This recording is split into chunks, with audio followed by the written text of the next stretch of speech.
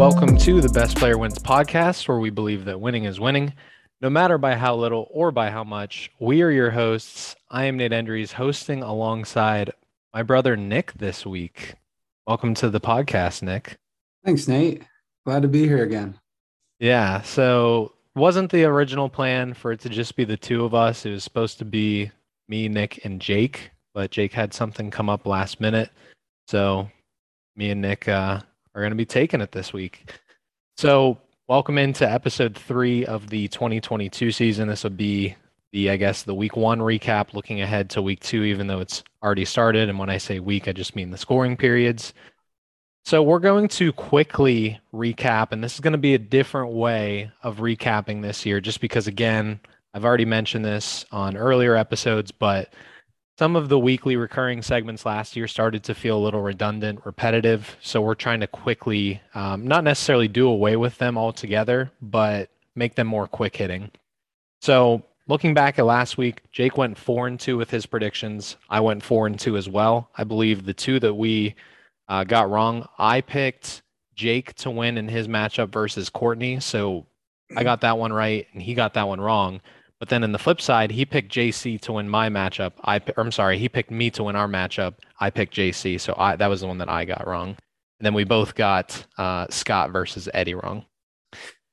But Nick, we are going to do 3 big takeaways. I'm not sure if we're going to stick with 3 every week, but we're going to start since there was so much that happened over the first scoring period.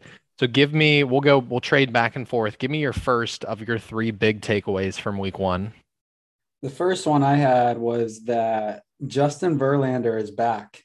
And this is exciting, to me because I never really saw, the top end ace Justin Verlander with him out last year, because last year, the first year in quite some time, I paid attention to baseball.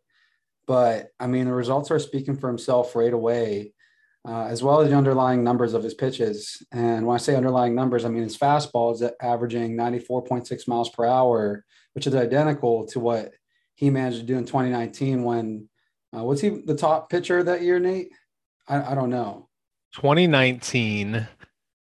I know that there was a year where him and Garrett Cole were neck and neck, and I believe 2019 was when he won the Cy Young. So that sounds right Okay. that he was the top pitcher. So it's averaging the same of when he was healthy and the top guy at the time. And he's had 15 Ks to 3 walks in 13 innings through his first 2 starts, only giving up 1 run. His last start, he went 8 scoreless innings with 8 strikeouts, only 3 hits. He also hit his 3,000th inning pitch. And with that start, he's the first pitcher. I saw this cool stat. He's the first pitcher to throw 8+ shutout innings with 8+ Ks on under 90 pitches on the road since Greg Maddux did it in 97 at Yankee Stadium. So he was just very efficient, just cruising against the Mariners the other night. So that was my first big takeaway. Yeah, that's a good one. I thought that was a pretty risky pick by Jake with the second round. That was his second round selection, but then again, it came right after a pick that I made that I thought was pretty risky of Logan Webb.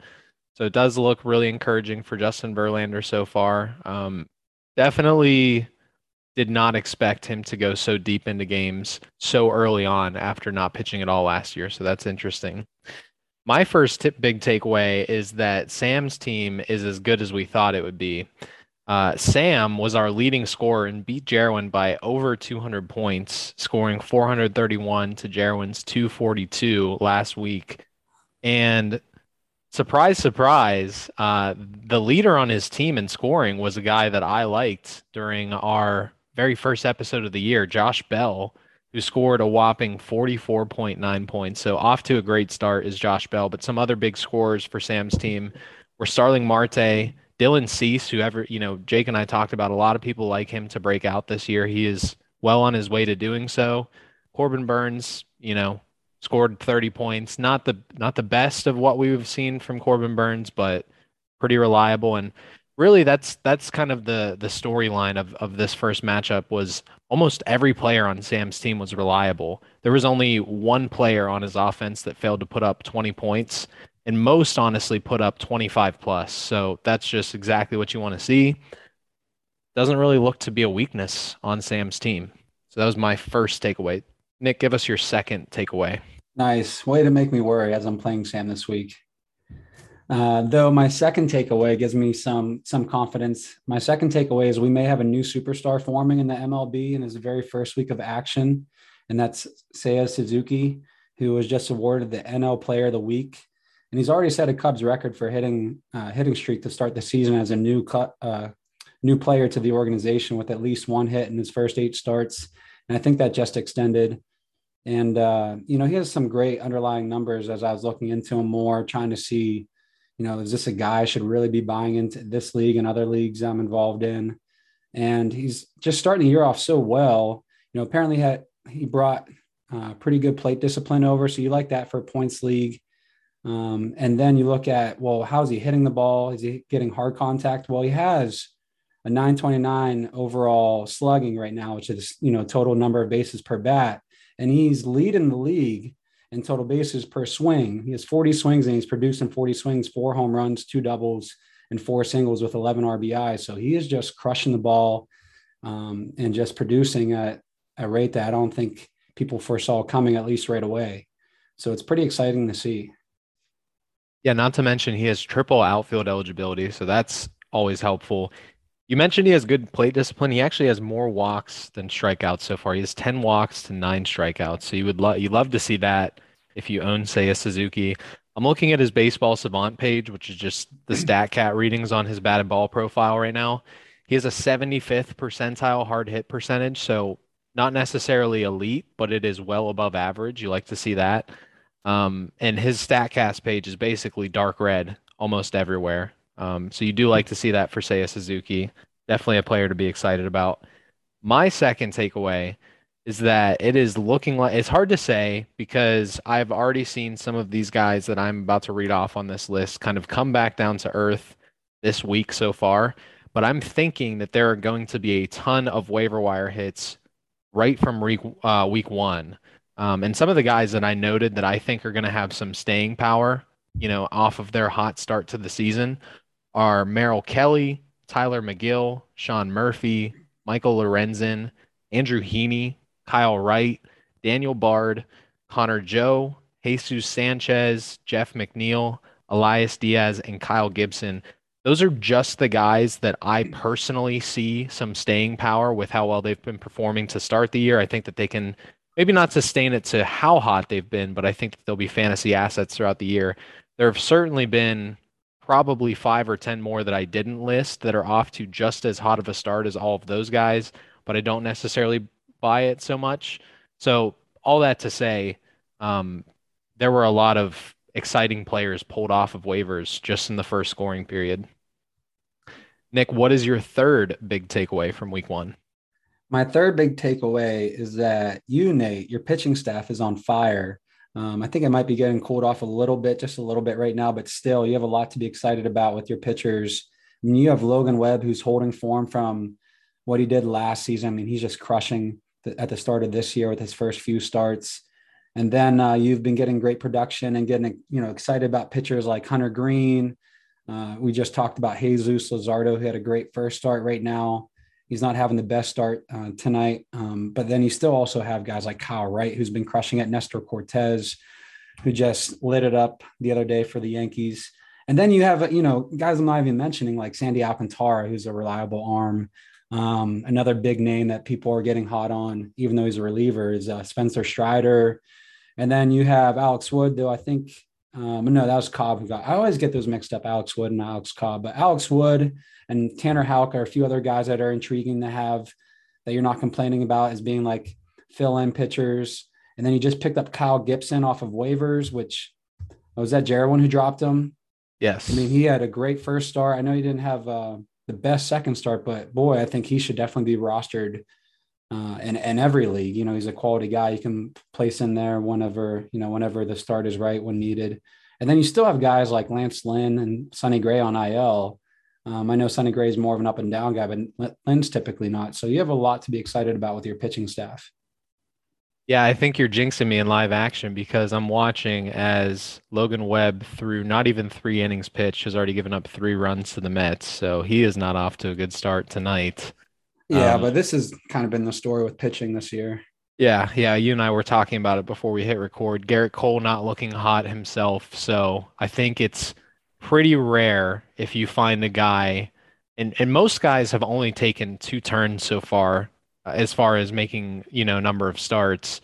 You're just starting to see at the beginning of this week guys picking up the ball for the third time. So even guys who have been studs through the first two starts, the book is certainly still out on them, which I think you and I both agree. Don't necessarily get discouraged if a guy that you thought was breaking out kind of has a dud of a third start or a fourth start. Like it's just going to happen due to the abbreviated spring training.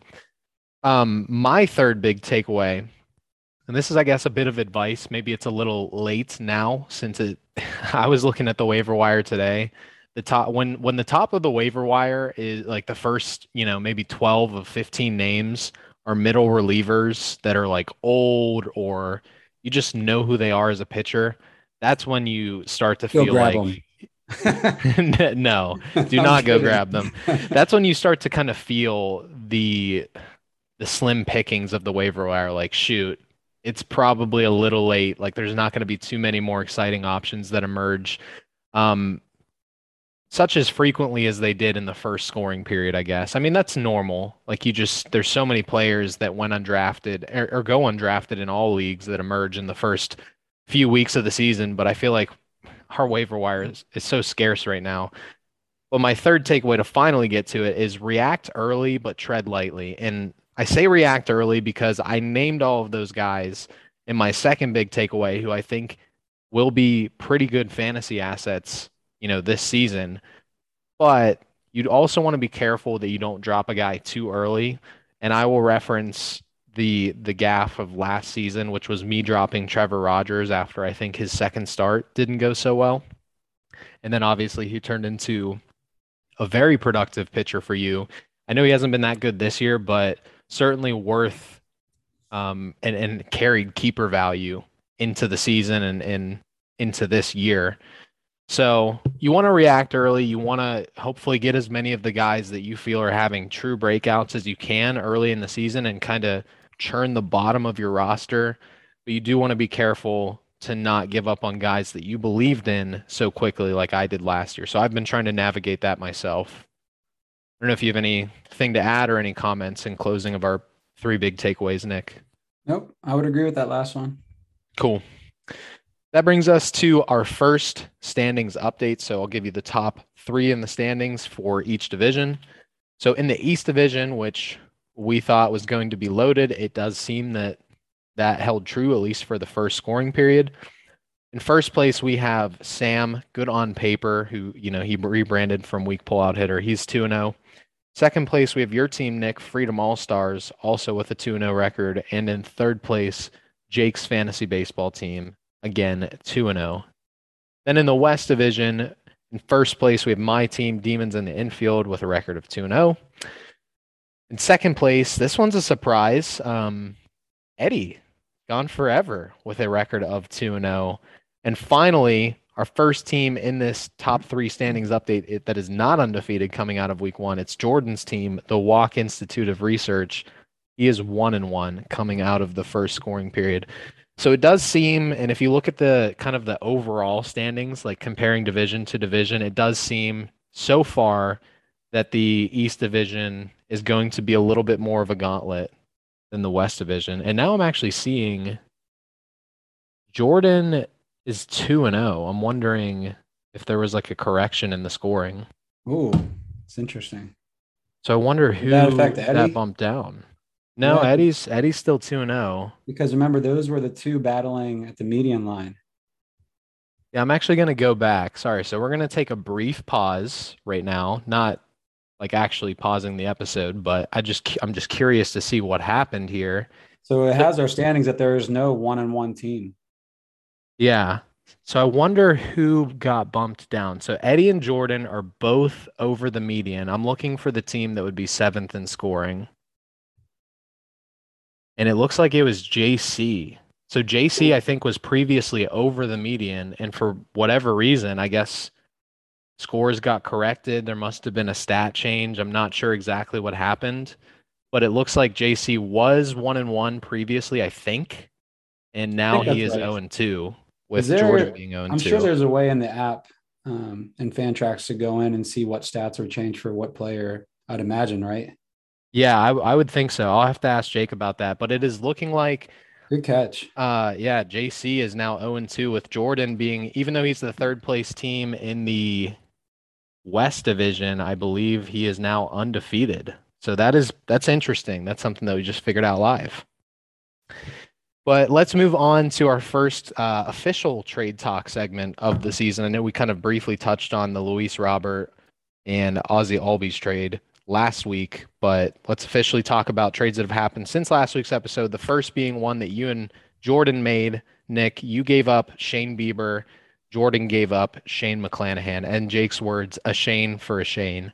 I like it. That's our dad's name. Yeah, that is our dad's name. I will lead off, give you my thoughts since this was your trade, and then you can kind of maybe talk us through what you were thinking. I don't think that this was uneven in any way. I think that it accomplished completely different things for the both of you. With Jordan, I think it makes sense from a standpoint of you're giving up an unproven pitcher for a guy that's still young, that has won a Cy Young in the past, and can potentially be your staff ace, even though you already have one, hopefully, in Robbie Ray. And then from your standpoint, Nick, Shane Bieber's velocity has been down, and I don't think that it's a stretch to say, a lot of people in the fantasy industry are saying if his velocity doesn't come back, he is not going to be as productive as obviously if his velocity was up. So you might be, I don't think there's a world where Shane Bieber is not startable, but I think that maybe if the velo doesn't come back, you're maybe looking at like a low end SP2 or a high end SP3 as opposed to the ace that you were counting on him to be. And I think you're probably counting on, and his start last night, gives you encouragement on this. You're kind of counting on Shane McClanahan to step into that potential ace pitcher with how many, with his swinging strike percentage. So it's really hard to say which side I like more. I think it was more savvy on Jordan's part just because of the proven track record. But I think the book is still very out on this trade. So curious to hear your thoughts, Nick. It's interesting you called it savvy on his part. And I do agree in that you look at it on paper and you see Shane Bieber's going for Shane McClanahan. Yeah, I probably would always side the Bieber side. And you and I talked about this a little bit after the trade took place. And I told you it was more of a gut feeling. Sometimes you have to follow your gut, even if it's not going to be seen as a win to most, or you're seen as getting the better deal to most. Though it does make sense, and you kind of already laid it out. I was getting worried about his velocity being down. You look at his first two starts; they were okay. I mean, he faced the Royals and the Reds, who are pretty bad lineups, especially the Reds. And he had a no hitter going through five, I believe, against the Reds. And I watched the whole game and I was like, okay, like this is good. Like I need him to do this. And then I think it was a six where he started getting hit really hard, and literally watching the sixth inning and the way he got hit, I thought, oh man, I don't know about this. And then I listened to those I respect in the fantasy community, the quote unquote experts. And every one of them were saying they didn't just have concerns, but they had major concerns for Bieber. And so that's when I thought, well, maybe I should look to sell him sooner than later before he has a blow up game and everyone's going to point and say like, look, see, told you it was going to happen. His velocity's down. And initially I was looking to get more for him, but then like I had McClanahan in another league that I actually traded off, and I slightly regret, but I since have been wanting to get McClanahan in other leagues, and I just don't have any shares of him. And it just boiled down to through negotiations, I thought to myself, would I just straight up trade Bieber for McClanahan? And I thought that would, like, overall, I decided yes, I would. I made the offer to Jordan, and he accepted it, and that's where we are. And so I'm rolling with Shane O'Mac. I like the high strikeouts. I like, even though he's not a proven talent, I like what the potential is. I like what people are saying about him that are close to him in the organization, and those that analyze numbers better than I do, how much they like him. Doesn't seem like he's getting hit real hard, which is what he did last year. That was a big concern coming into this year. Like That's why I traded him in another league to value up to Sandy Alcantara, who's more of a proven pitcher, because Shane McClanahan, when he got hit last year, he got hit really hard. But I mean, he's cruising, and he seems. I mean, he is their staff ace and on a good ball team, where Bieber is not on a good ball team and has some concerns and health concerns. And I've been just erring towards the side of trying to get safe high end output where I can, is kind of been my philosophy this year. Sounds like and I know you were saying McClanahan might not be a safe high end output because he's young and unproven, but my gut tells me that he is. So sometimes you just have to follow your intuition. Sure. Yeah, I can understand that. It sounds like you had a touch of seller's remorse in that other league where you sold McClanahan. You wanted to get a share back. I mean, I can't say it's remorse yet because I think Sandy Alcantara is going to be fantastic. And yeah, he's a stud. That league awards quality starts, and he does nothing but just puts in innings and does a great job doing it. So I'm not disappointed. Sure. Can understand that. Second trade, the only other trade of the first scoring period was me giving Elvis Andrus and getting in return from Mike Andrew Benintendi. I'll let you kick us off, Nick. I know this isn't a big one. No, I don't think there's much to say about it. I mean, I think it was Sam who said it was smart on both ends, a need for a need. It just was funny in the moment that it was more like saying like, Mike, pay attention to the waiver wire. Nate just added this guy. Now you're trading for him, somebody that's producing for you right now. But that's all it is. I mean, you're getting a guy that is more valuable for your roster, and Mike's getting a guy more valuable for his. That's all it is. But I do, like I said to the group, it wasn't a knock on you. It's just point out your strategy, which you have openly to the group shared how it has worked for you, is the small trades, the small dominoes lead to bigger dominoes that fall later down the road. And I and a few others point out this is the first. Sure. For what it's worth, Andrus is currently starting in Mike's lineup. Benintendi is not starting in mine. But I picked up Andrus because he was kind of the hottest bat on the waiver wire at the time. While Bogaerts was struggling for me through the first week or so of the season. Didn't really have any intention of trying to like quick flip him to anybody, but Mike just happened to ask me about him because Dansby Swanson has not been good for him so far. And he just said, would you take Benintendi for him? I kind of checked the projections in terms of what I had Benintendi projected for preseason, like pre-draft. And I have him projected on the season. You know, who knows how it'll play out and how he'll get there. And you also have to keep in mind, like, you don't just look at projections when you draft. It's just like you said, you have to kind of take into account gut feeling. But I'm just reading you some names that I have projected to almost identical scoring outputs this year as I do Andrew Benintendi, Alex Verdugo, Austin Meadows, Kyle Schwarber, Brandon Lau, Giancarlo Stanton, even Christian Yelich I only had projected for I think 15 more points than Benintendi on the season. Again, these other guys that I just read the names of, I think have a lot more upside to offer than Benintendi, but obviously each of them have flaws, which I think is probably why this projection system that I use to develop my own projections likely has him finishing among some of those names. Is probably weighting their flaws, I guess. So it's funny because all those guys are starting pretty hot. I mean, you mentioned Benintendi, Verdugo starting off really hot. Meadows seems to have found his spot in Detroit. I know he faces what was his struggle facing lefties? Yeah, he got. And now there's nothing but righties in that division, and he's been doing pretty well. I was just commenting on the few that you mentioned. Nothing too big to add though. Sure. Yeah, so I figured I'd just take a shot because I did not have Andrus projected as highly as Benintendi, but no, definitely not. Let's move on to the main piece of content this week. The main segment is going to be buy or sell post week 1 edition. So what I did was I kind of wrote a headline or just a statement for each one of our 12 teams. And Nick and I are going to tell you whether we buy, whether we sell, and then we're going to explain why, the why behind our answer. So we're going to start from the bottom of the standings and work our way up. This is probably going to be slightly out of order now, given the scoring correction with Jordan being 2-0 and JC now being 0-2. But regardless, you kind of know the general direction that we're working from here. So we're starting with Scott's team.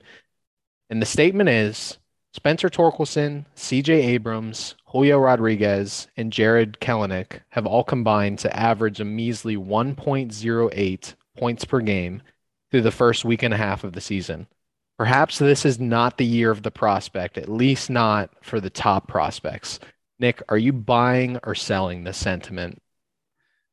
This one was hard for me to decide on. My thoughts were I'm not a huge believer in prospects after last season, season of watching these guys come up and not producing, one of them being Kalanick. How do you say his name?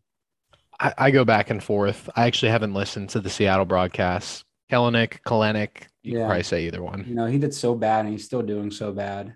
Um, so it leads me to believe to buy the thought that this is not the year. However, I decided to sell this line of logic because I want to buy into these prospects. Now I might just be now buying into it because I've been learning about these guys after diving into prospects for roughly a year. And so learning about their profiles makes you want to believe in them and get excited for them when they get called up. So I might just be a sucker wanting to buy into it that they can produce when nothing's really showing it other than really Wander Franco is the one I can think of most recently uh, of a prospect coming up and producing.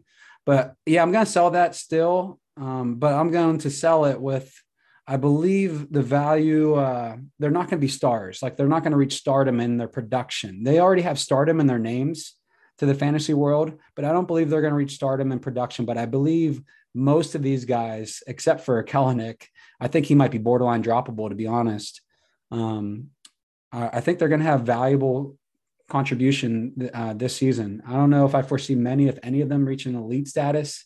Though I hope I'm wrong. You would be excited to watch one of these guys shoot up there in production. But yeah, long story short, I'm selling the thought that this is not the year of the prospect because I want to see it happen. I'm just putting the notion that I don't think it's going to be stardom and production, that kind of production, but they will have fantasy relevance and be everyday contributors to a fantasy team. I agree with you. I'm selling this as well. If you remember last episode, I was pretty excited about the potential of Scott's team, and I know that he did not get off to a good start. He's actually sitting in dead last, as you know, with his team leading off this segment. But that doesn't necessarily change my outlook of his team's potential just based on a week and a half of baseball. The only reason I personally would start to sour on Scott's team so early in the season is if these guys, particularly either of the two Mariners guys, Jared Kelenic or Julio Rodriguez, were optioned to the minors, because that would just tell me that the team made a decision that they don't feel like they're ready yet, or in Kelenic's case, because he's been up with the major league club for a while now, that they really think that he needs to take a step back and figure things out. Otherwise, if that doesn't happen, I think that there's still plenty of season for all of these guys to get into a groove. And like you said, not necessarily shoot up and become elite fantasy assets this season in 2022, but certainly become major league contributors that I think could potentially make a difference. I think that there's definitely a line between being elite and still being a difference maker in fantasy. I think that these guys still have plenty of time to develop into those types of players. So also selling that thought. Second team that we're going to talk about is Jarwins.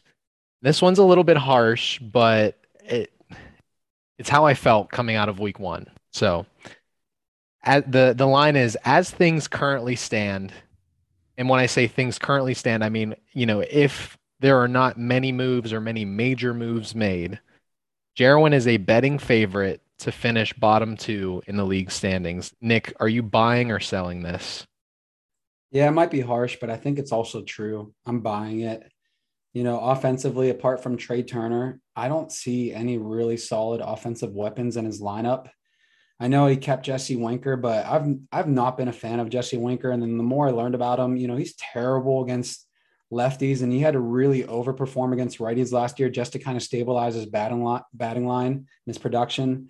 And then he got production out of Miles Straw this past week, but I don't think that's going to sustain, at least not at a clip that is where he needs it to be to sustain his offense. He needs some more stars like Trey Turner, which he doesn't have. I will add, I like Connor Joe on his team. I think you mentioned him earlier. I think he's going to continue to provide sustainable production for Jerwin, but not at a superstar clip that, again, he's lacking apart from Trey. And I think it's a similar story on the pitching side as well. Apart from, Gosman and Giolito, I don't see much of any other players to be excited about on the pitching side, at least none that I can trust and to provide consistent quality production. And Giolito just got hurt. He was just on the IL. I believe he's, about to make his way back. I was going to pull up. See, I don't have, and my computer's being a little slow. I was going to pull up his pitching staff to get a better look at it. I can read you off who's in his pitching staff. Yeah, go ahead. He is Gosman, Giolito, who you named, and then the big but for Jerwin, which I will talk about when I talk, when I let you know what I think, is he has Luis Castillo and Jacob deGrom both on the IR. Yeah. But the other guys that compose his staff are Rich Hill, Eric Lauer, Tariq Skubal. Nope. I don't know who this is, but Colin Snyder. And then he does have a big potential arm in Grayson Rodriguez on his bench, but it's so hard to project when guys will debut. Sure. And again, though, that's a prospect coming up. How are they going to perform? Who knows? I know he's a top pitching prospect, so that was a good grab by him. But DeGrom, everybody loves DeGrom when he's healthy, but I don't think people are going to love him this year. And Castillo, he's not healthy. He's pitching in a terrible ballpark. He has a terrible defense behind him. I don't know what you're going to get out of him. So again, apart from Gosman and Giolito, and then just like one true stud on the offensive side, I don't foresee how Jerwin, and I feel bad saying it, but I don't foresee how he's not on the bottom end of the standings. So that's why I bought the statement.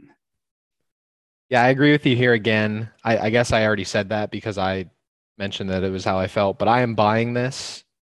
Again, this is all with the caveat that Jerwin's not creating a lot of turnover with his team, which he typically doesn't. Like, he's not one of the managers that gets really trade happy. Right. And he's already put out there, don't even send offers or ideas of offers unless there's somebody on his trading block. Right. So I don't particularly enjoy crapping on anyone's team on the podcast. But I think things can quickly unfold, even though the mantra is usually to be patient and see what you have in a team. But one of those things that I do feel is truly unfolding quickly in my mind is that Jerwin has a bottom of the barrel roster in our league as things currently stand. Of course, it's worth mentioning that he is missing Jacob deGrom and Luis Castillo, which would give him a nasty rotation of deGrom, Giolito, Castillo, and Gosman. Not to mention, we touched on Grayson Rodriguez. If he were to somehow come up by early summer, like, he could have all 5 of those guys filling out his 5 rotation spots. And that would be probably the best rotation in our league in terms of just 1 through 5, if all of those guys are healthy and living up to their potential.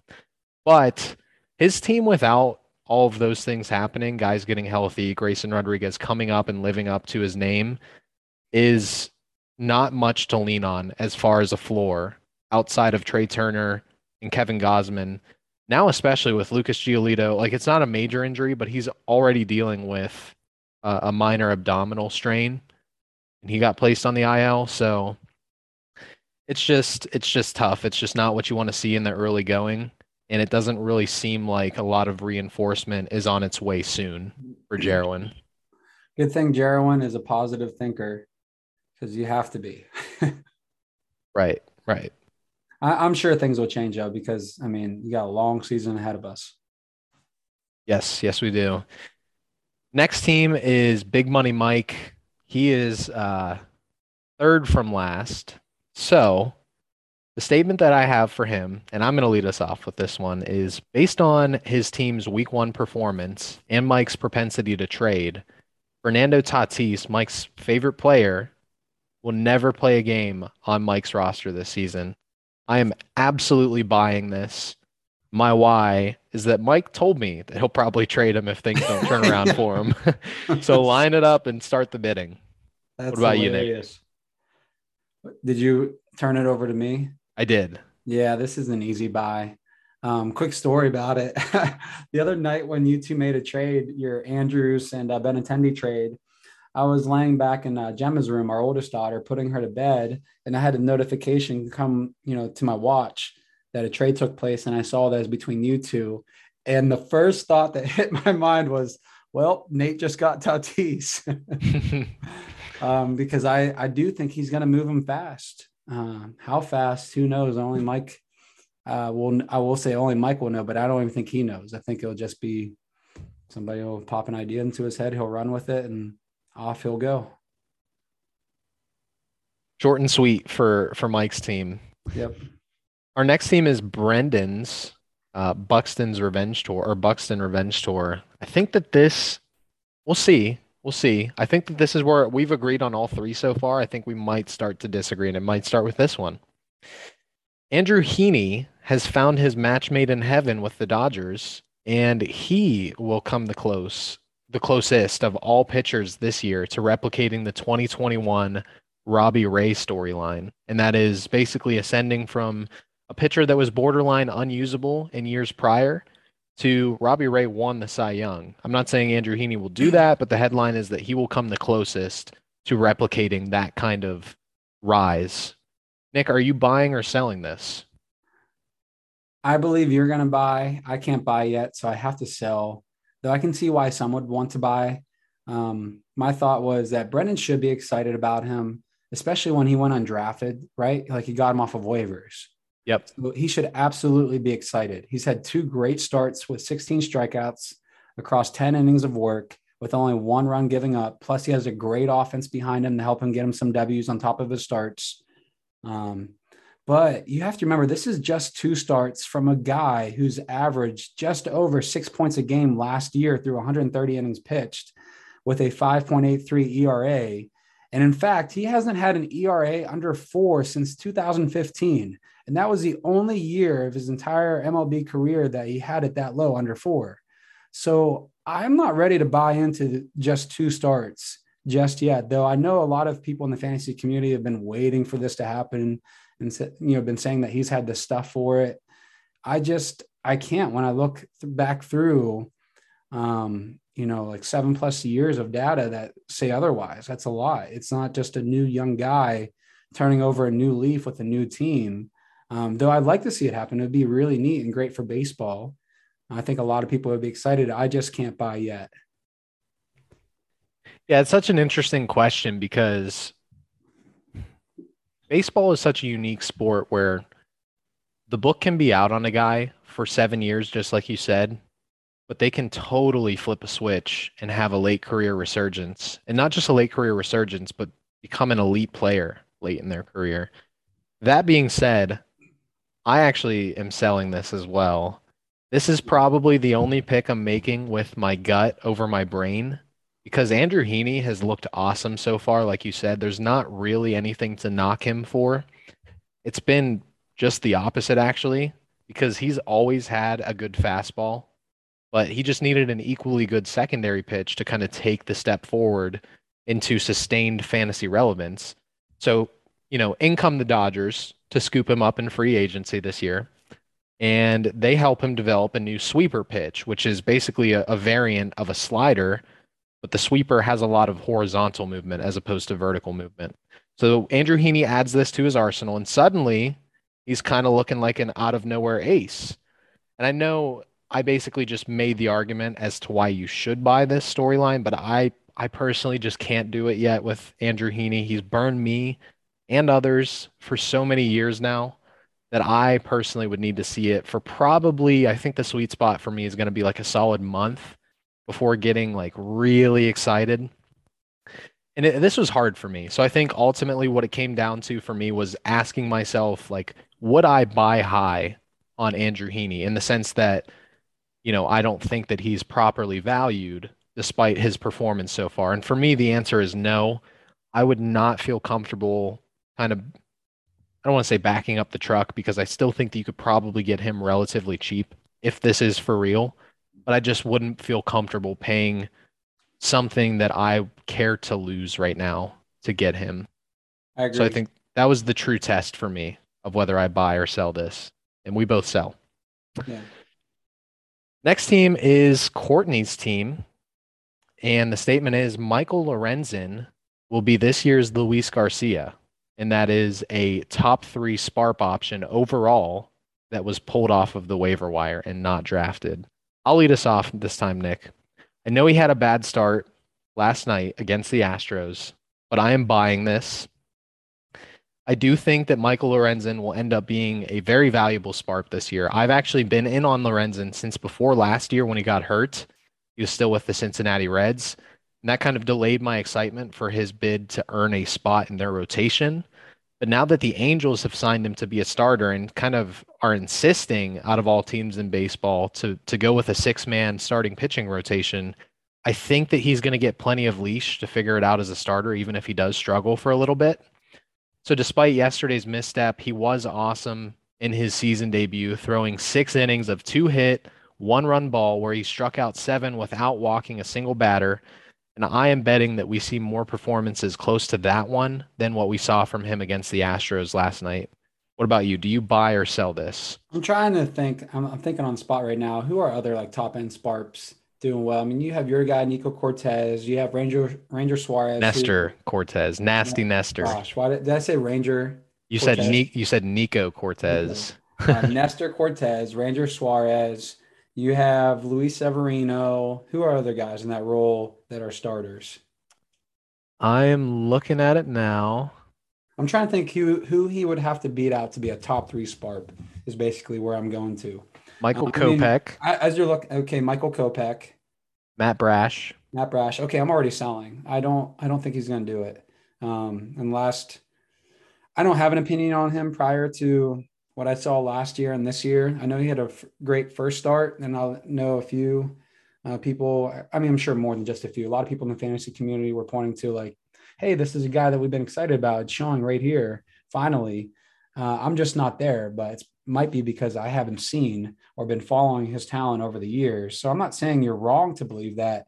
I'm just not there, and that's why I'm selling it to just make it short. Yeah, that's fair. I don't think that he has a lot of guys to beat out to be a Yeah, you're top right. three Sparp. Like Kopech, I can see Laurent. Like I wouldn't call it likely because it's so early in the season to say what's likely and what's not. But I think there's a 50-50 chance the way that that shakes out between Lorenzen and Kopech. I I want to say there's still a greater than 50% chance that Ranger Suarez is better than Michael Lorenzen, but he has struggled a little bit to start the year. Drew Rasmussen, who Jake and I liked from Brendan's team on last week's episode, he hasn't been awful, but he has not been good to start the year. Luis Severino has been good, so not much to knock there. Nestor Cortez has been good. But again, like I'm not rattling off 4 or 5 names that it's like, oh, Michael Lorenzen. It feels like a steep uphill climb for him to pass these guys. So I still think it You're could right. happen, Yeah, I think you can take either side. but we'll see with that one. The next team is Jordan's, and we've already talked about it a little bit, but we're going to talk about it even more.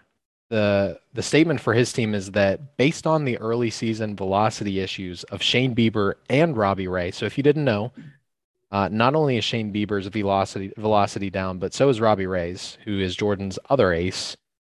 Jordan has the riskiest pitching staff relative to what he paid to acquire those guys in the entire league. Are you buying or selling this, Nick? I'm buying. I think that's correct. I think, I mean, he needs those guys to be his two top end guys. And right now, they're both showing some things you should be concerned about. So I think that is correct that his pitching staff is the riskiest amongst the league. Yeah, I am also buying this. I don't actually hate the risk, as I already mentioned, that Jordan took by trading McClanahan for Bieber. Don't get me wrong. Like, if we do not see the velocity bounce back from both Ray and Bieber, I would be extremely worried about the consistency of his rotation. But if both of those guys are on, those are the two most recent AL Cy Young winners. And that's obviously what Jordan is hoping to get is their vintage form. It pains me to talk down on my guy, but it is worth mentioning that even Pablo Lopez has a shakier injury history than your typical upside play at pitcher. So velocity issues for his top two pitchers, a shaky health history for what I would call his SP3 over Valdez. I don't know, maybe that's arguable, but yeah, there's a lot of risk with Jordan's rotation, so I'm buying it. And I'll add that like, I love his rotation. I like the names Bieber, Lopez, Ray. I'm a bigger fan on Framber Valdez more than most. Probably more so for quality starts league than this format, but I still like him a lot. He still has, yeah, like you mentioned, he has guys to be excited about. It's just, yeah, there's a good bit of risk coming with him. Sure. Next team is JC's team. And this is one that I'm actually excited to talk about. The statement is that CJ Crone will be what Jake wanted Joey Votto to be, and he will return top 3 value at the first base position this season. I'll lead us off, and I'm going to say that I'm selling this, but I actually love CJ Crone. I think that he's definitely going to finish at top 5 at the position based on the development that he has shown so far, as long as he stays healthy. But it was so hard for me to bet that he is going to beat out multiple of Vladimir Guerrero Jr., Freddie Freeman, Pete Alonso, and Matt Olson especially. But even my guy Josh Bell has been awesome to start the year. So those are 5 guys that he would have to beat out 3 of to finish top 3 at the position. I don't think it's a stretch for him to beat out one of those guys, and finish top 5 like I just suggested. But 3 of them, that is a very tall task. So I am selling this despite how much I love what I've seen from Crone so far this year. What about you? Yeah, you and I are thinking the same. Though you said sell, I said buy, but I changed. I said I'm buying in the sense that he will be what you hope Joey Votto will be, but I'm changing the fact that it's a top 3 value at the first base position because I don't think anybody value or thought that Joey Votto was going to knock off your top 3 of Freddie Freeman, Vlad, and Matt Olson. And then there's also Pete Alonso, the 4th guy, who's right up there, with Olson on most days. And I feel like Freddie Freeman's in a tier of his own and Vlad's in a tier of his own at the top. But I will say he's more so what people thought or hoped Joey Votto will be. So I bought that, but I agreed in the sense that I think it's going to be more along the lines that he'll be a top 5 for space value. There you go. I guess we're not disagreeing as much as I thought we would, but that's okay. It's okay. Next team is Eddie's team. And this was an interesting one because I think you especially have a long track record with this guy, but I have gone back and forth on what I think of this guy myself. The statement for Eddie's team is Tommy Edman will outperform fellow second base outfield hybrid and fantasy teammate on Eddie's team, Ketel Marte, this season after being taken nearly 10 rounds later in the draft. Nick, do you buy or sell this? I'm buying. I'm buying this not on the talent, saying that Edman is a better ball player than Ketel in real life, and I know this is contrary to popular opinion for sure, but he's not that far off, at least in production. I think Tommy Edman is extremely underrated. I don't think it will be long till we see him climb back up in that in the starting rotate or the batting order as well for the Cardinals. I know Dylan Carlson's already having struggles in that leadoff spot. I think Edmonds climbed from 9 to 6 and is bouncing right around the middle there. I think he just hit it. I just checked. He just hit a triple tonight against your boy Jesus Luzardo. I mean, he's already producing. He's already hit 2 or 3 home runs, I believe.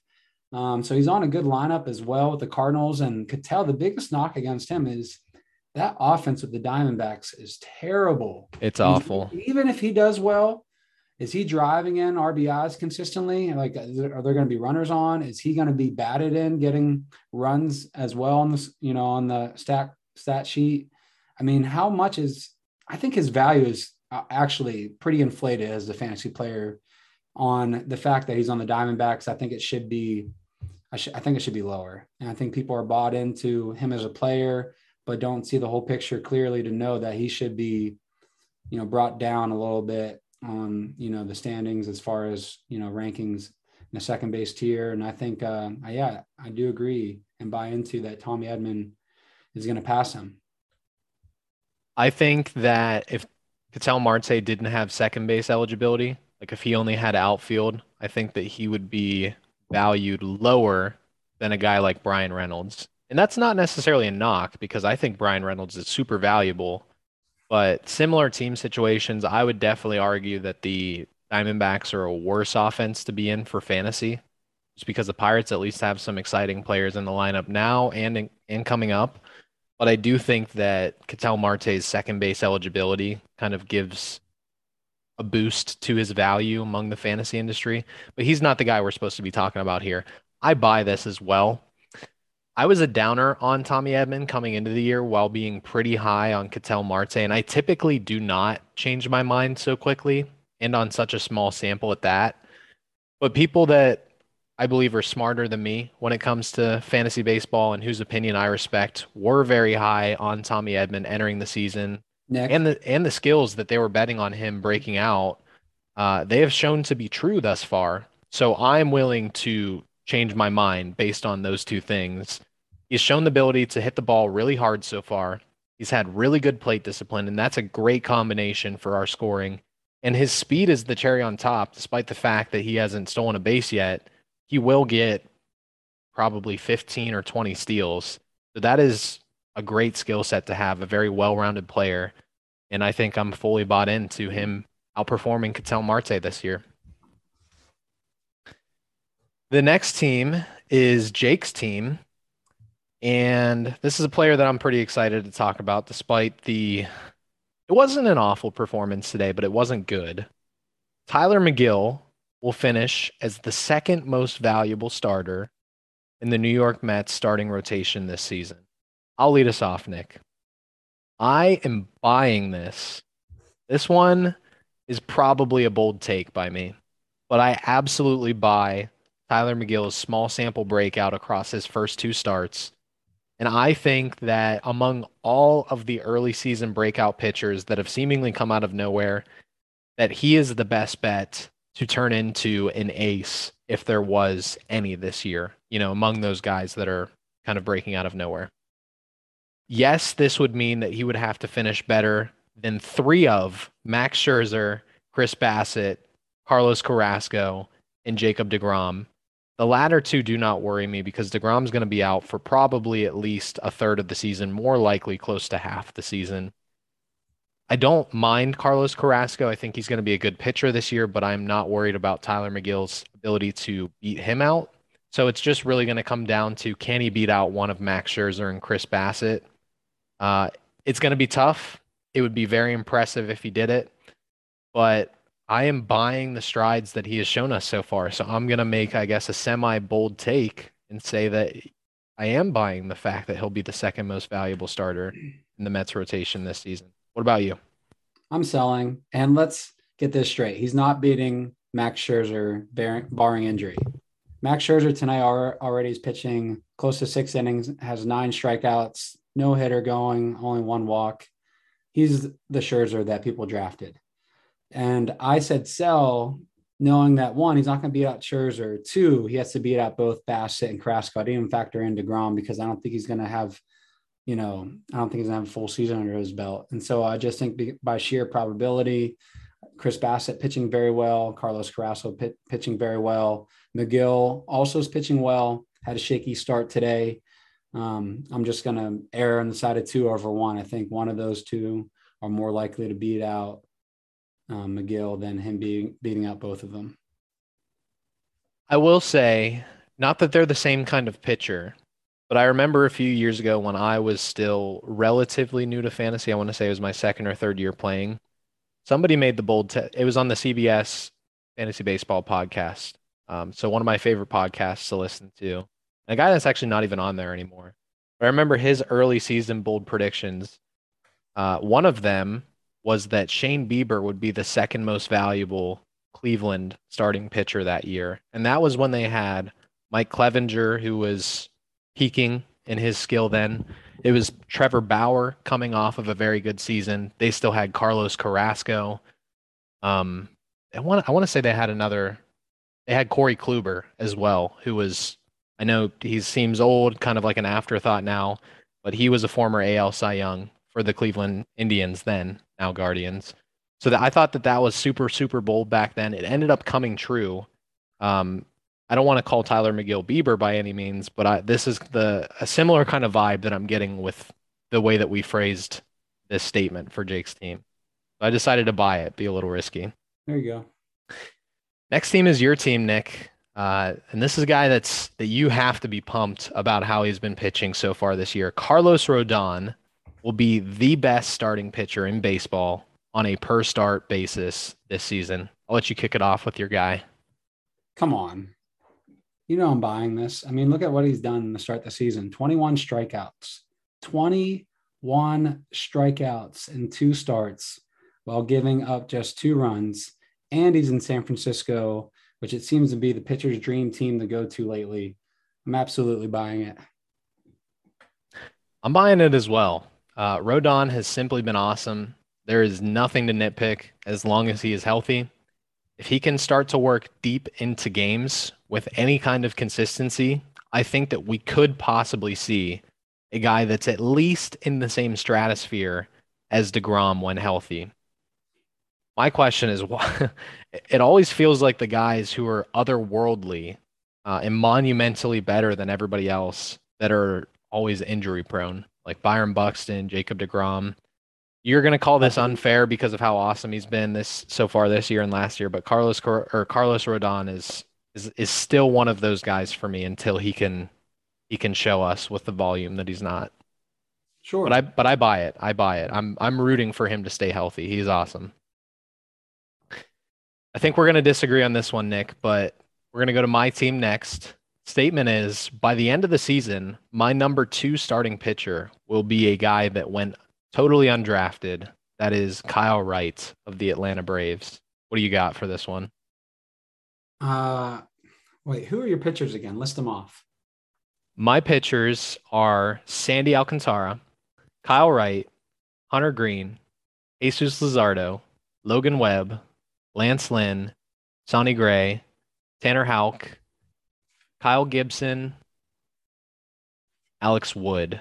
I mean, I have a couple other guys, but I don't think any of the other guys are going to threaten. I'm guessing you're going to buy Nestor Cortez as well. There you go. Yeah, there are a lot of guys right on the similar plane as far as they seem to be at the start of the season, have a very high ceiling from what they've shown from the first few starts, but the floor is kind of unknown or could be very low. Kyle Wright's being one. And so with that, I'm going to sell. I don't know if I can completely buy into what Kyle Wright is doing currently, but I will give credit and say I will buy into the thought that he will be a very valuable starting pitcher this year in fantasy. I'm not sure what type of finish that will be. I've already sold that he'll be the number 2 pitcher on your team, but I think he's going to be very relevant. I'll say right now and just be very conservative and say he'll be a top 40-ish pitcher. But I mean, I would be excited if he were on my team and have the hopes that he can crack the top 20, which is, fantastic value, especially going undrafted. If you can get a guy off the waiver as a top 20 pitcher. So yeah, I add that I'm selling, but it's a guy you should definitely be excited about. I'm buying this. Kyle Wright is number 2 in all of baseball on the strikeout to walk percentage leaderboard, only sitting behind none other than Carlos Rodon, who I just mentioned could enter the DeGrom skill level conversation this season with, some health and volume.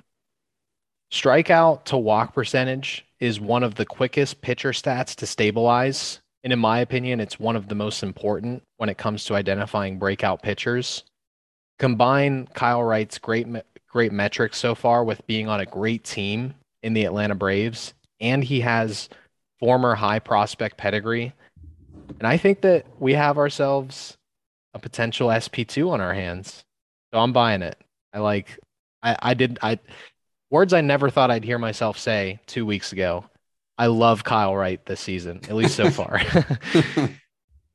So that leaves us with our final team, Sam's team, who's in first place overall. Shout out to him. He did a great job with his draft, at least how it's playing out so far. Statement for him is Dylan Cease is and will remain Sam's staff ace. I'll lead us off. I am selling this. The answer is simply that Sam also rosters both Corbin Burns and Garrett Cole. And that's not to suggest that Cease can't compete to be on their level, but honestly, that's what scares me about Sam's team. I think all 3 of these guys have the upside to finish number one overall at the position this year. So I kind of just suggested that I'm buying it, but in reality, I'd be much more comfortable betting on Burns or Cole to be the guy compared to Dylan Cease. What do you think? Are you buying or selling this? My initial note said sell. Two reasons: Garrett Cole, Corbin Burns. But I mean, Cole has not started off well. What if I told you he lasted not even 2 innings today, Yeah, he hasn't been and good so far. he walked 5 guys? I wonder if Sam would take back that pick. Oh, he should have. Yeah, he should have won Soto there. Um, but Corbin Burns, I'm not. I think he's probably going to be the top ace if I were to pick between the three. Though I don't think Sam's crazy thinking that Dylan Cease is going to be. I'm not a big fan of Cole, and it's already showing, and it probably will bounce back and he'll be great again, very likely. But I'm just not a fan of Cole. Uh, I like Corbin Burns, and I like the upside of Cease. I am selling it, just betting more on Corbin Burns, not on Garrett Cole. But Garrett Cole has the very likelihood that he could be Sam's top ace, and just for those reasons, with Burns and Cole's likelihood he can be as well, I have to sell it. But I don't think it's crazy to think that Dylan Cease could be the top guy on his staff. So there you have it. There are your buys or sells week one edition for each team. Matchup preview. Nick, what is your thing to watch for during our second scoring period? I have what top end pitchers will or will not return to form. And one we just talked about, Garrett Cole. What's he going to be like this matchup period? So far, not very good. Robbie Ray. I think he had a pretty good start as far as production, fantasy wise, his first start, but didn't he struggle his second one? Yes. Yeah, I thought so. So I had Garrett Cole, Robbie Ray, Freddie Peralta, Zach Wheeler, a few of my guys, Max Fried, Trevor Rogers, and then Jose Barrios. And I know there's a few more, but those are the ones I listed. How are these guys going to bounce? Are they going to get back to the form that we thought that they should be at, compared to draft value and how they finished last year? Or are they going to continue to regress? Yeah, Robbie Ray pitches tonight, so I guess we're gonna see with him. Shane Bieber was supposed to pitch yesterday, and then the game got rained out. Then he was supposed to pitch today, and the game got rained out. So we have to I wait didn't to put see him with here him. just because what he's producing isn't terrible. It's like you're not going to complain about it. It's just the velocity that everyone's Yeah, really I think worried you want to about. closely watch Right. his velocity. He'll be interesting to watch. For me, I have my eyes on two matchups that I think are going to serve to assert the early season favorites in each division. So for the East Division, I'm watching the matchup between you and Sam. For the West Division, I'm watching the matchup between me and Jordan, which it feels is even more appropriate now that Jordan's stat correction moved him to 2-0 as opposed to 1-1. Yep. I think that these two matchups in particular are it's hard to say after 2 weeks, somebody's the favorite to kind of lead the division throughout the year, but I think that these are going to be super important uh, for the rest of the season in terms of who's able to kind of or grab and keep a lead in the divisions. Matchup predictions. So as I mentioned at the beginning of the episode, Jake and I both went 4-2 last week. Nick, of course, is starting fresh. Let's start with the matchup between Jake and JC. So that's Jake's fantasy baseball team versus the NFTs. Nick, who do you have in this one? Okay, I will add, I just have picks here, and I did a quick look of matchup preview and who each guy throughout the matchups or each person throughout the matchups had started or had slated to start. I don't have much notes to add, but here between Jake and JC, I have the NFTs. I have JC's team coming out on top. I have Jake's team winning this one. Second matchup is Demons in the Infield versus the Walk Institute of Research, my team versus Jordan's. I have my team winning this one, even though we're not off to a great start. Who was your pick, Nick? This one took me a while to decide, and actually just because seeing Luzardo start, I ended up leaning Jordan's side and chose the Walk Institute of Research. Boo, you're not supposed to use information that wasn't available to you before the matchup. Boo. Oh, well, I It's did. okay. It's okay. Third matchup of the week is Big Money Mike versus Gone Forever. That is Mike versus Eddie. Who do you have in this one? I have Eddie Gone Forever. I also have Eddie. potentially getting himself off to a 4-0 start if he has a good week against the median. Next matchup is Buxton Revenge Tour versus Team No Name, Brendan versus Scott. I have Buxton Revenge Tour winning this one. How about you? As do I. And are you guys going to have Scott change his name? I know he took over a team that wasn't his. But wasn't your guys' thing the team that finished last had their team's name decided on by the league? Yeah, I don't know where we landed with that since he didn't get to draft his last place team. Yeah, I think it's okay if you don't, just because he came in taking on a rebuilding, quote unquote team. Sam, if you're listening to this, throw a poll up in our Players Association chat. The league can vote on whether we feel it's right to name Scott's team for him. Second to last matchup is Team C Deemer versus Team Positivity, Courtney versus Jerwin. Nick, who do you have winning this one? I have Team C Deemer. I have Courtney. Yeah, no surprise based on what we shared earlier about Jerwin's team. I also have Courtney winning this one. That leaves the last matchup of the week, potentially the best. Freedom All-Stars versus Good on Paper. That's your team versus Sam's team. I have Sam winning this matchup. Team looked awesome coming out of week 1. How about you? Tisk. I have the Freedom All Stars. I have to go with my team. Come on, it's coached by Big Shane, our dad. That's who's in the picture actually for my team. Our dad wearing a Freedom All Stars shirt. I got to roll with my team. So there you have it. That is our matchup predictions for week 2. That brings us to the Around the League portion of the podcast. I will be providing Jake's league history fact of the week this week. He passed this along to me. The Jordan Brendan week 1 matchup was a matchup of two teams with very different opening week results since they have joined the league. Jordan's head-to-head win was his first opening week head-to-head win ever.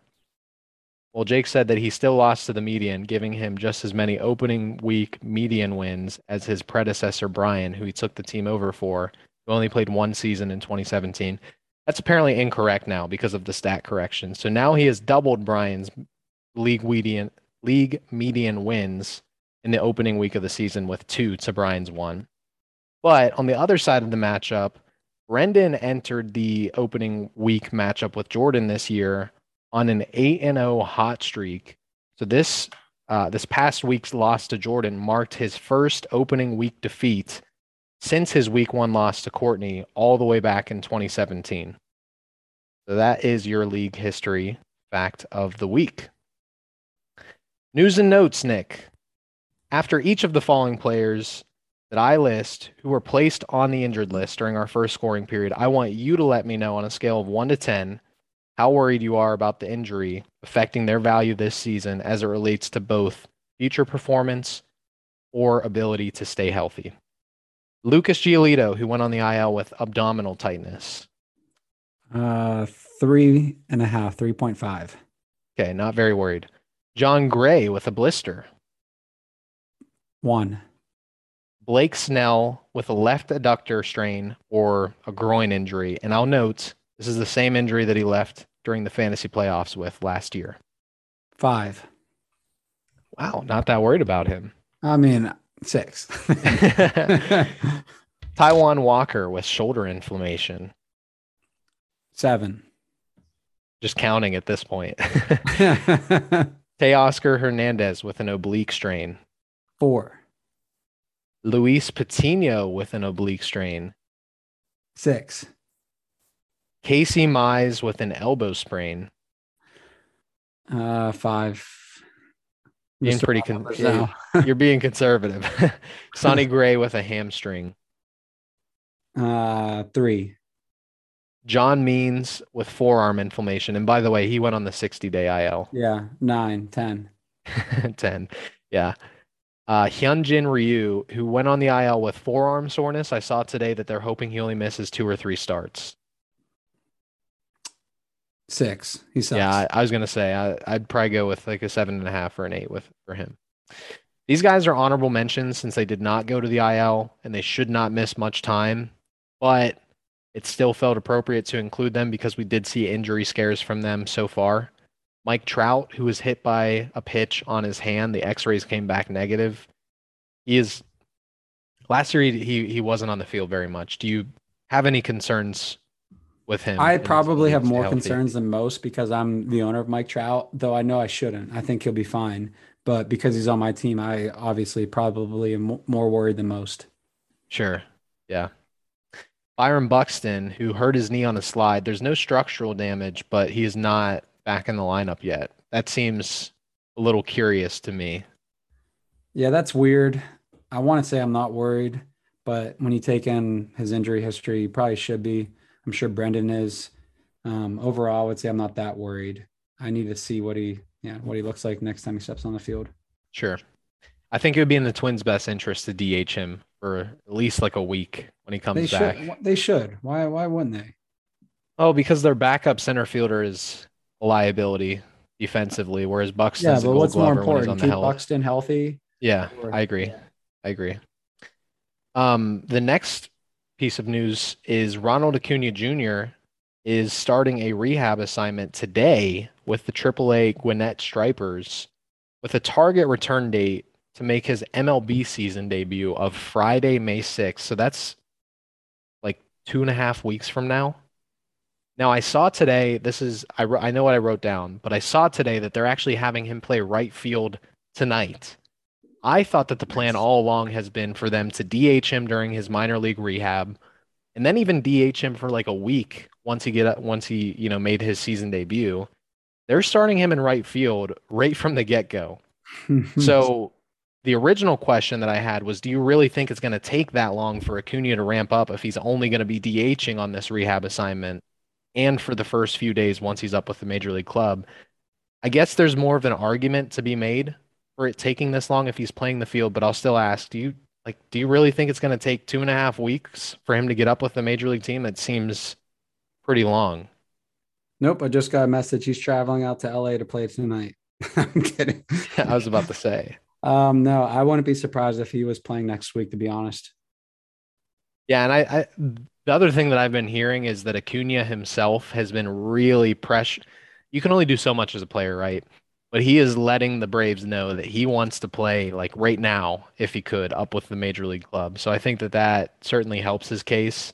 I would be surprised if we're at May 1st and he's not with the Atlanta Braves, even though they said May 6th. Okay, next piece of news. This is probably one of my favorite parts of the episode because I've been waiting to talk about this. So I mentioned earlier that Kyle Wright is second on the strikeout to walk leaderboard in terms of strikeout to walk percentage among all starting pitchers. But here is your top 10 so far. Number one is Carlos Rodon with a 37.8 strikeout to walk percentage. The man. Number two is Kyle Wright with a 33.3% mark. Number three is Andrew Heaney with a 32.5% mark. Four is Joe Musgrove with a 31.1% mark. Kevin Gausman is actually tied with him with the same mark. Number six is Tyler McGill. That's probably lower now after the shaky start today. He had 30.6%. Seven is Kyle Gibson, Ooh, a 30.2% mark. Shouldn't have dropped him. Eight is Carlos Carrasco, 28.2% strikeout to walk percentage. Nine, Dylan Cease, 26.8%. And 10 is Hunter Green, Hey, 26.2%. I wanted to add in, didn't Hunter Green throw something like, am I going crazy? Was it 30 pitches over 100 miles per hour in his start the other night? 38. Dude, that's crazy. Yeah, 38. And he is good to go because he just had Tommy John surgery like a year and a half ago. So he is good to go. He's going to be throwing 100 miles per hour for at least 5 years before he has to get that second Tommy John surgery. Gosh, that's wild. Yeah, it's pretty crazy. So, Nick, I just named 10 guys. Obviously, they range from ace all the way to waiver wire pickups. Do you buy the early performance of these 10 guys so far? And if you don't, which guys in particular are you skeptical on? I mentioned I'm skeptical on Heaney. I mentioned I'm a little skeptical on Kyle Wright being a top end ace. I think he will remain very fantasy relevant. I mean, skeptical in the sense of what? It's hard to say. Like, I don't think Kyle Gibson's going to be an ace, but I think he'll be a guy you want to roster. And When I same say thing when with, I say when I say skeptical, I don't mean like I don't expect most of these guys to be top 10 in the leaderboard at season's end. yeah. But basically I'm asking, like, do you think that they're getting lucky so far, or do you think that this is like a strong supporter of their performance? Okay. I'll say I think Rodon, this is correct. Mm, Right. A little bit of luck, but I could be wrong there. Cause I mean, mm, watching him makes me want to think that this is correct. I think it could continue. okay. Heaney, I think is a little bit more luck. Musgrove, more correct. Gosman, more correct. McGill, I want to lean more correct. I think there's some luck there, but I think he's more likely to break out than say an Andrew Heaney. Kyle Gibson, I think it's more luck. Carrasco, a little bit of both. Dylan Cease, I think he's going to break out. Hunter Green, I think he's probably more MLB time. I'm not sure if he'll break out to a top end ace, but I think he'll do very well. Yeah, I think I'm with you on everything except for Kyle Gibson. Now, admittedly, I don't love Kyle Gibson, but what I have noticed and what made me put in a claim on him without hesitation is that through his two starts so far, he has over 30 swinging strikes. So when it comes to like, are we, we're talking about luck in this strikeout to walk percentage leaderboard, I would maybe consider like an umpire, calling strikes, maybe a little bit more luck, like a catcher framing strikes on the edge of the zone. But just given the volume of swinging strikes Kyle Gibson has got so far, he's probably the only guy I would say like it's certainly a surprise that he is up here with these names, but I don't think that he's necessarily gotten lucky to get there so far. Sure. So It's, we'll definitely see with those guys. I've it, mentioned, go ahead, go ahead. well, we just had a breaking trade, and it's an 8-player trade. Did you see this yet? I did not. It's huge. 4 players for 4 from Brendan, I'm sorry, to Mike.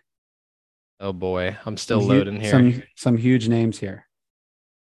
Go You ahead, want me to break it read? for us. Yeah, break it for us. So Brendan is sending Mike Clevenger, Yep. Edwin Diaz, Trevor Story, John Carlos Stanton, and Mike is sending Will Smith, the relief Reliever. pitcher, the Yep. reliever, Shane Baz, Cody Bellinger, and Austin Meadows. Yeah, that's a big trade. My initial reaction is that I like what Mike is getting. I agree. I don't think that Will Smith is going to be a difference-making relief pitcher unless or until Kenley Jansen falls apart or gets hurt. Shane Baz is on the 60-day IL, so then that just leaves Cody Bellinger and Austin Meadows. I'm Yeah, not a huge fan of either of those two. I really like Mike's return on this Yeah. because Clevenger will be back sooner than later. Diaz is one of the top RPs right now. Trevor Story, bigger name than production lately. I already shared my thoughts with you earlier about this. I'm not a big buyer in this story, but I mean, I think he's should be started and rostered on most of every team. And then John Carlos Stanton has been having a great start to the season. Yeah, I don't like Giancarlo Stanton, but I do like Clevenger, Edwin Diaz, and Trevor Story. I think Yeah. that this gave Mike big names and made his roster deeper. So he kind of killed two birds with one stone with this. I know Brendan was trying to get a left fielder. I'm not quite sure why he was pushing so hard for it, just because, let me flip over to his roster real quick. He previously moved Mookie Betts to second base. Jeff McNeil, who I was an idiot for dropping, to left field. He has been doing well so far.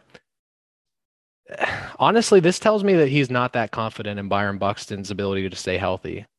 Because Yeah. if Byron Buxton's healthy, he's your center fielder. Mookie Betts can slide to second base, and I think Jeff McNeil is a fine left fielder. Yeah. And left field's one of the deepest positions, to be honest. Speaking of, I'm just looking at it now. Giancarlo Stanton is he is Yeah. not No, he's off to a not. strong He's not. he's not I off was to a wrong there. strong start. I He's remember just just watching the first, I think, game or two, and then he yeah. was doing well. Stanton is just not the type of player that I like in our format. But other than Giancarlo Stanton, I do really like Mike Clevenger, Edwin Diaz, and Trevor Story. Even though, like you said, Trevor Story's kind of been a bum dating back all the way to last year. I do think that he'll bounce back. He's in a good lineup in a good ballpark. Yeah, I like it. And even if he doesn't bounce back, I mean, Mike's getting Tatis back, and he can always just throw Story in At second UT base whenever he is hot. or second Is he base. second base eligible? He is not currently, but he has 6 starts there, and he is the Oh Red yeah, he Sox will be starting then. second So baseman. yeah, you would throw anybody with upside at second base because it's a pretty shallow position. So yeah, I think Mike's return here, I would say, yeah, it's very, very good for him. Now, I'll speak to Brendan's return just because I don't want it to feel like we just hate his return. Cody Bellinger has shown signs of life. He's averaging 2.5 points per game, which, like, it's crazy to say this about a former MVP who's still only 26 years old, but that is very encouraging based on what he showed us last year. So I think that Brendan was really buying into upside with this trade. I see Austin Meadows as part of the return as well. We mentioned he's doing well, but he's only averaging 2.3 points per game. So like if we're And I saying think that I think that's going to be Austin Meadows. right, I think he's going to give you volume more than like per game impact.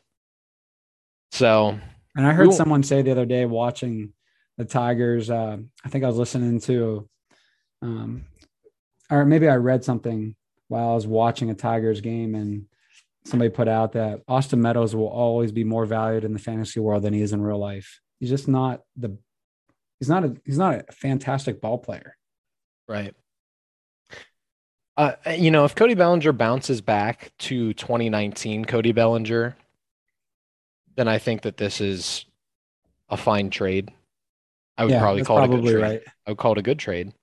But there's also Then the you're risk really of betting on Bellinger bouncing back, which lately, the past few days, he's been showing he might be on that track doing so. right.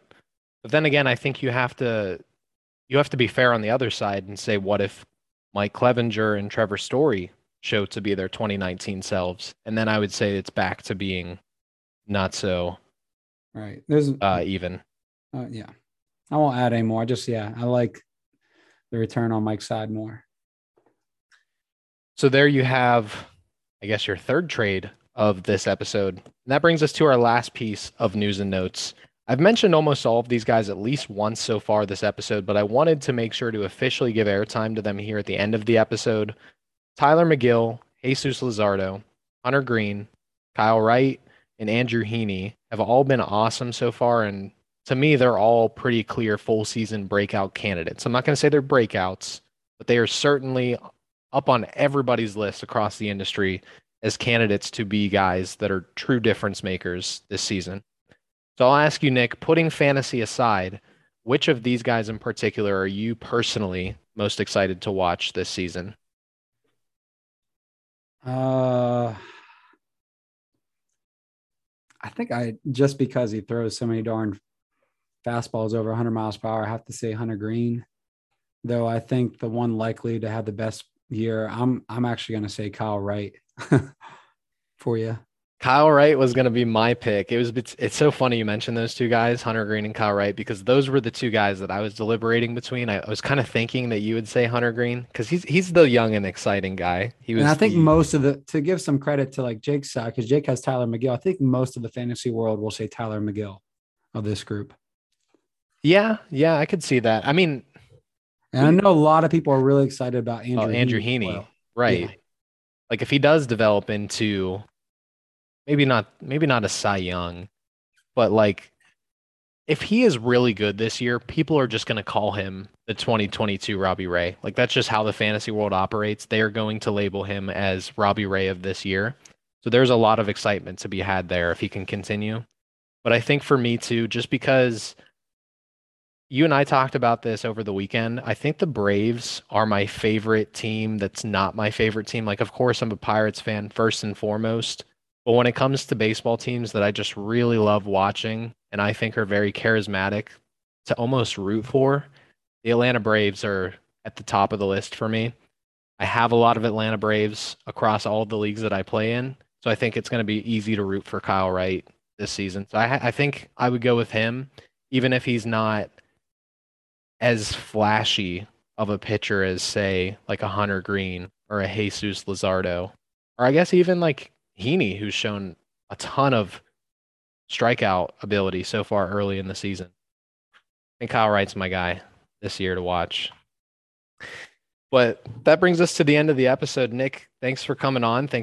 I know you were just supposed to be a guest host this week, but thanks for, you ended up filling in for Jake. I know that he appreciates that. Do you have anything to share with the rest of the league? I'm sure we'll have you back on at least one more time, if not a couple more times this season.